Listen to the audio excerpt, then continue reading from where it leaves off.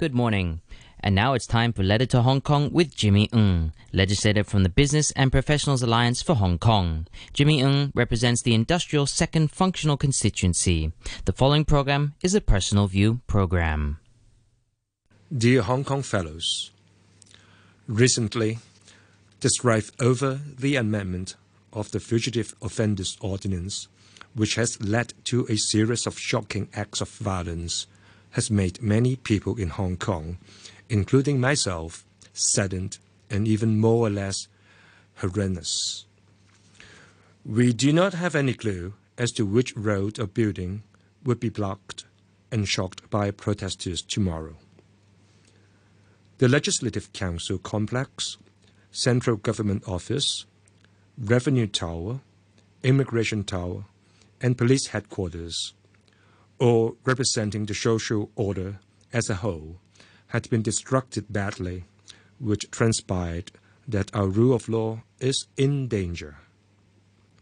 Moreover, the defilement of the national emblem at the liaison office last week not only symbolized an open challenge to our country's sovereignty, it also touched upon the bottom line of one country, two systems.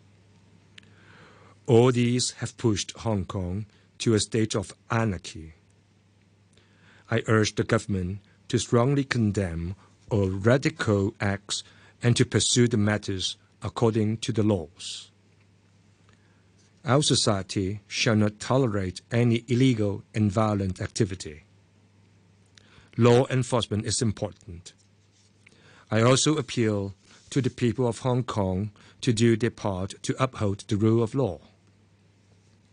Looking back, the grievances and confrontations were stemmed from deep disagreement between the support and opposition camps over the government's proposed bill regarding the amendment to the Fugitive Offenders Ordinance.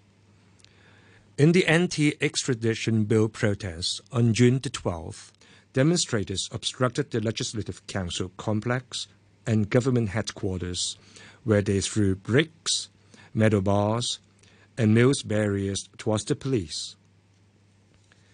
In light of the uproar in the society, the Chief Executive has timely withheld the introduction of the extradition bill and tendered sincere apology to the public for the tensions caused.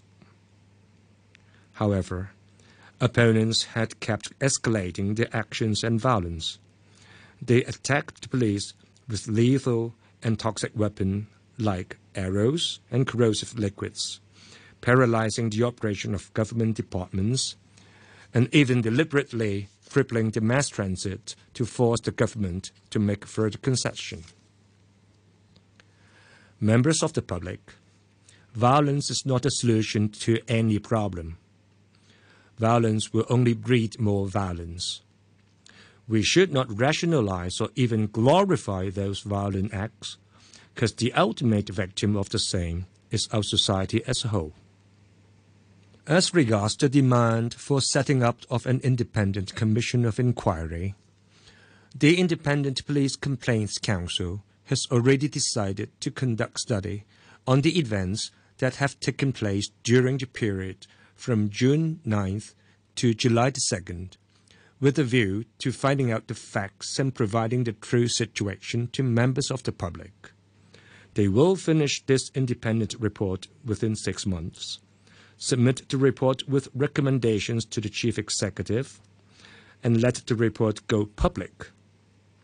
It seems that the need to establish an independent commission of inquiry at this stage is not imminent.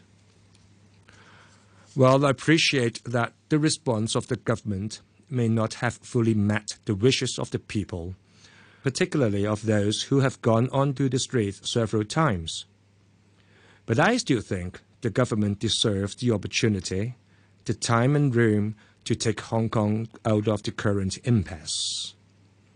In this regard, the government have recently promised to adopt a new style of governance and to reform the composition of the existing consultative and advisory committees to ensure that it is capable of receiving views from different sectors and stakeholders before implementing various policies. Besides, one of the most important committees that may have to look into will be the Youth Development Commission, which was set up to coordinate initiatives relating to young people and to address their concern. It is advisable to set up a more open dialogue platform to better grasp the opinions from young people of various walks of life. Hong Kong people has always loved this city. We have one of the best legal systems in the world. We have always believed that the rule of law is the cornerstone of Hong Kong's success, and the vast majority of Hong Kong people respect and admire it. This peaceful and orderly environment we have established for years is for everyone to maintain. Thanks to the contribution of the police force, we are also one of the safest cities in the world. Despite the disparity, I hoped we will work together to find a solution. Let's pause for a while and think. Hong Kong should return to harmony. Hong Kong should and will fly again. Member of the Legislative Council, Jimmy Ng.